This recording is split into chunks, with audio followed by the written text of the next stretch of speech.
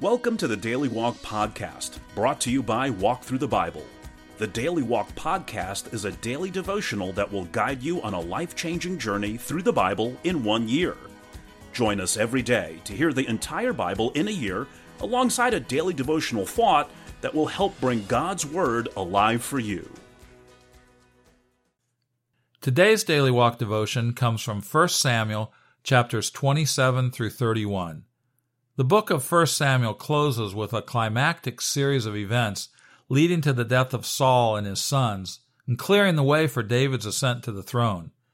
Disheartened and no doubt weary, David defects to the Philistines for his own protection and settles in Gath, the very city from which Goliath came. He finds himself using deception to avoid siding with the Philistines in their growing hostilities against Israel.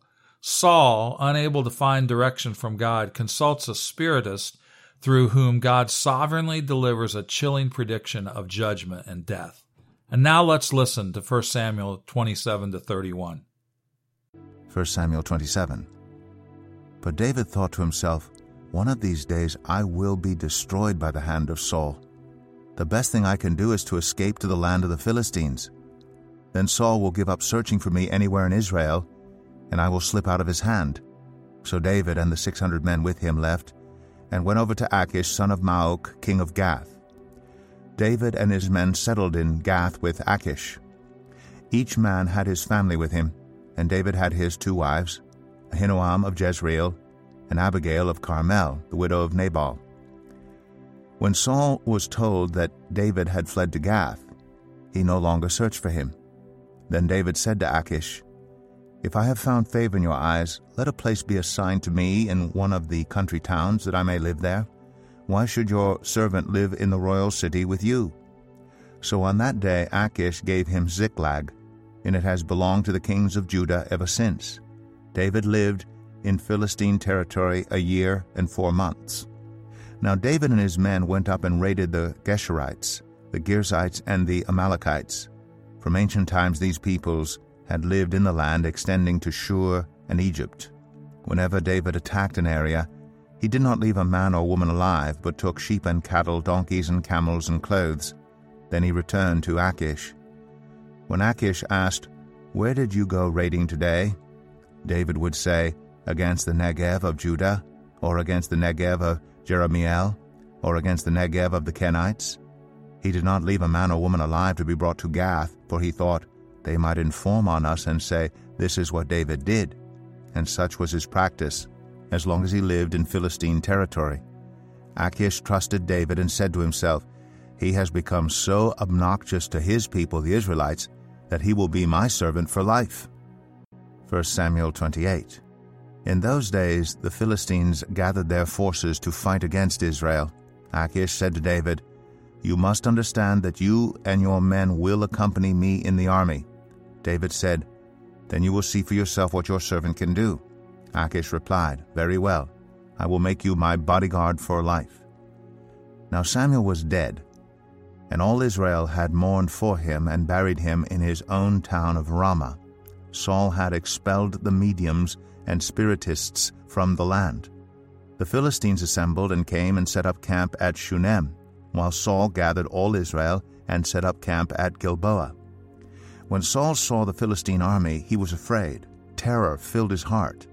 He inquired of the Lord, but the Lord did not answer him by dreams or Urim or prophets. Saul then said to his attendants, "Find me a woman who is a medium, so I may go and inquire of her." "There is one in Endor," they said. So Saul disguised himself, putting on other clothes, and at night he and 2 men went to the woman.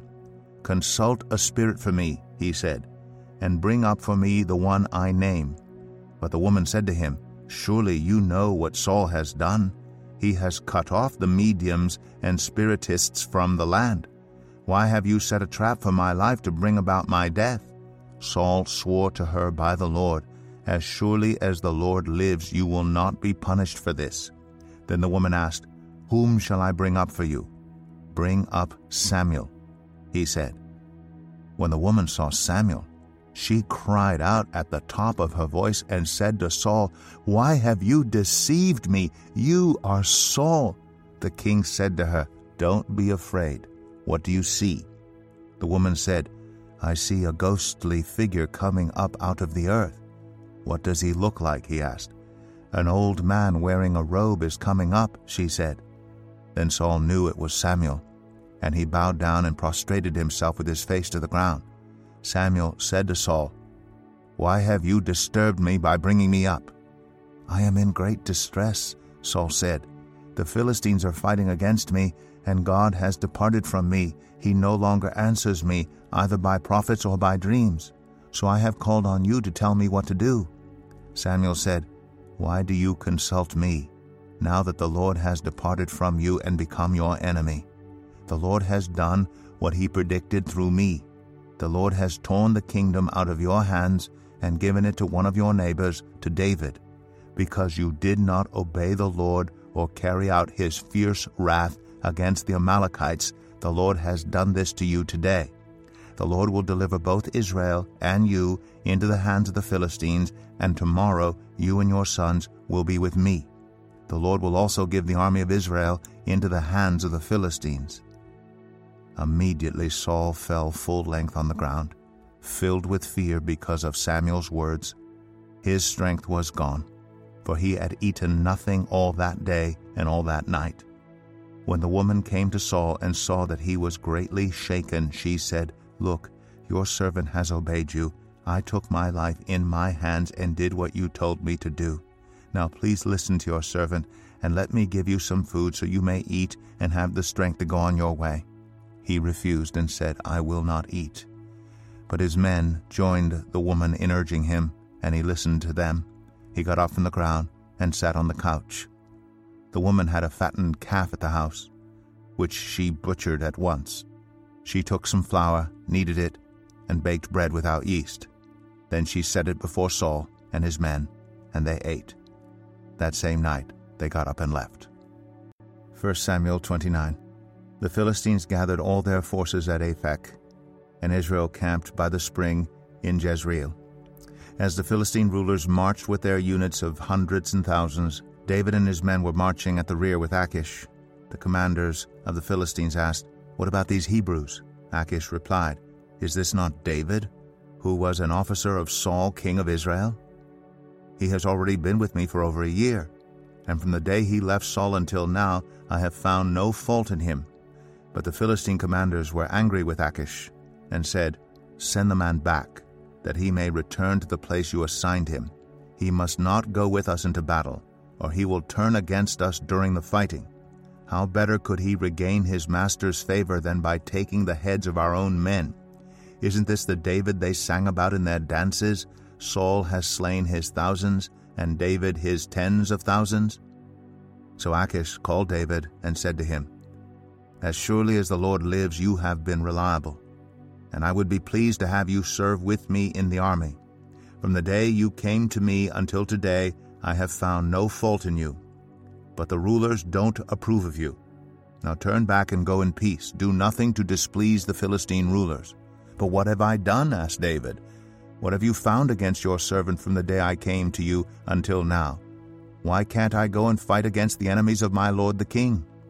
Achish answered, "I know that you have been as pleasing in my eyes as an angel of God. Nevertheless, the Philistine commanders have said, 'He must not go up with us into battle.' Now get up early, along with your master's servants who have come with you, and leave in the morning as soon as it is light."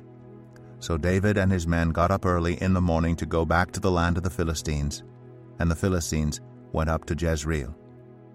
1 Samuel 30. David and his men reached Ziklag on the third day. Now the Amalekites had raided the Negev and Ziklag. They had attacked Ziklag and burned it, and had taken captive the women and everyone else in it, both young and old. They killed none of them, but carried them off as they went on their way. When David and his men reached Ziklag, they found it destroyed by fire, and their wives and sons and daughters taken captive. So David and his men wept aloud until they had no strength left to weep. David's two wives had been captured, Ahinoam of Jezreel and Abigail, the widow of Nabal of Carmel. David was greatly distressed because the men were talking of stoning him, Each one was bitter in spirit because of his sons and daughters. But David found strength in the Lord his God. Then David said to Abiathar the priest, the son of Ahimelech, "Bring me the ephod." Abiathar brought it to him, and David inquired of the Lord, "Shall I pursue this raiding party? Will I overtake them?" "Pursue them," he answered. "You will certainly overtake them and succeed in the rescue."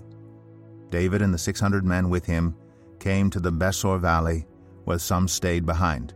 200 of them were too exhausted to cross the valley, but David and the other 400 continued the pursuit. They found an Egyptian in a field and brought him to David. They gave him water to drink and food to eat, part of a cake of pressed figs and 2 cakes of raisins. He ate and was revived, for he had not eaten any food or drunk any water for 3 days and 3 nights. David asked him, "Who do you belong to? Where do you come from?" He said, "I am an Egyptian, the slave of an Amalekite. My master abandoned me when I became ill 3 days ago. We raided the Negev of the Kerethites, some territory belonging to Judah, and the Negev of Caleb, and we burned Ziklag." David asked him, "Can you lead me down to this raiding party?" He answered, "Swear to me before God that you will not kill me or hand me over to my master, and I will take you down to them." He led David down, and there they were, scattered over the countryside, eating, drinking, and reveling because of the great amount of plunder they had taken from the land of the Philistines and from Judah. David fought them from dusk until the evening of the next day, and none of them got away, except 400 young men who rode off on camels and fled. David recovered everything the Amalekites had taken, including his 2 wives. Nothing was missing, young or old, boy or girl, plunder or anything else they had taken.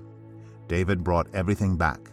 He took all the flocks and herds, and his men drove them ahead of the other livestock, saying, "This is David's plunder." Then David came to the 200 men who had been too exhausted to follow him, and who were left behind at the Besor valley. They came out to meet David and the men with him. As David and his men approached, he asked them how they were. But all the evil men and troublemakers among David's followers said, "Because they did not go out with us, we will not share with them the plunder we recovered. However, each man may take his wife and children and go." David replied, "No, my brothers, you must not do that with what the Lord has given us. He has protected us and delivered into our hands the raiding party that came against us. Who will listen to what you say?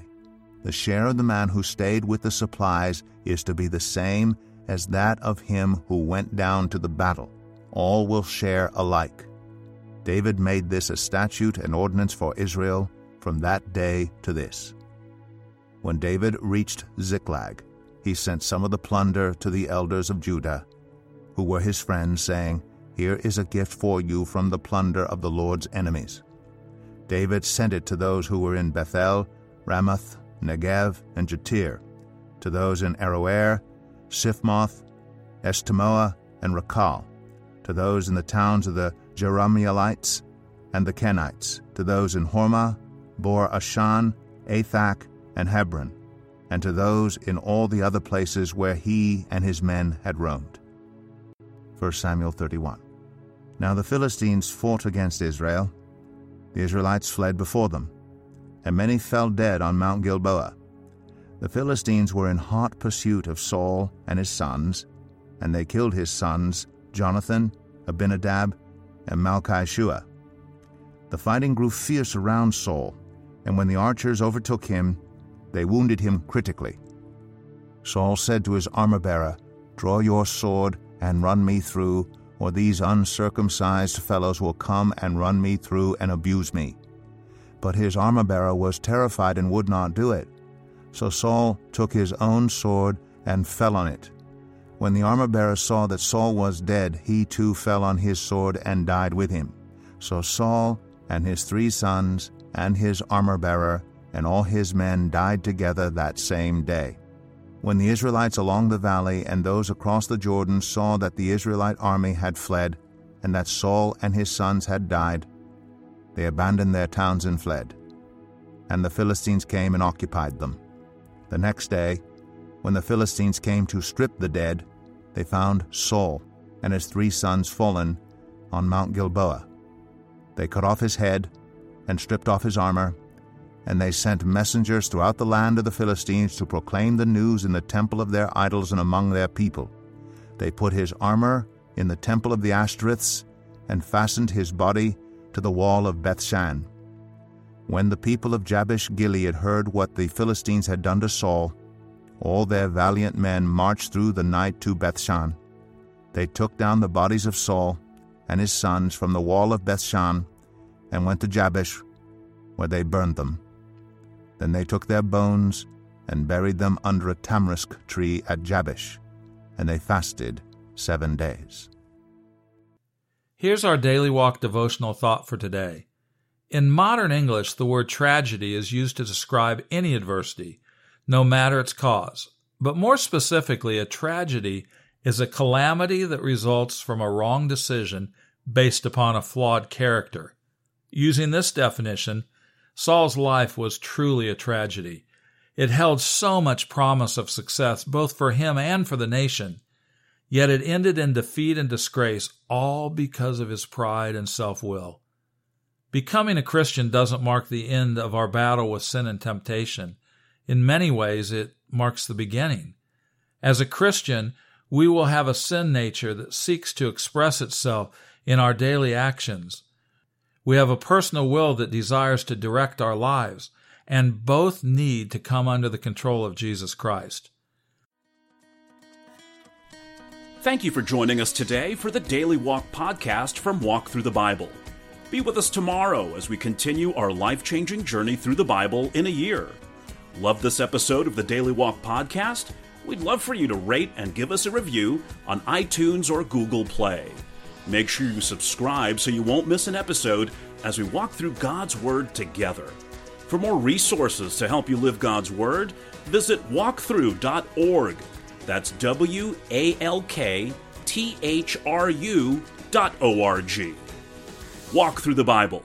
Take a walk, change the world.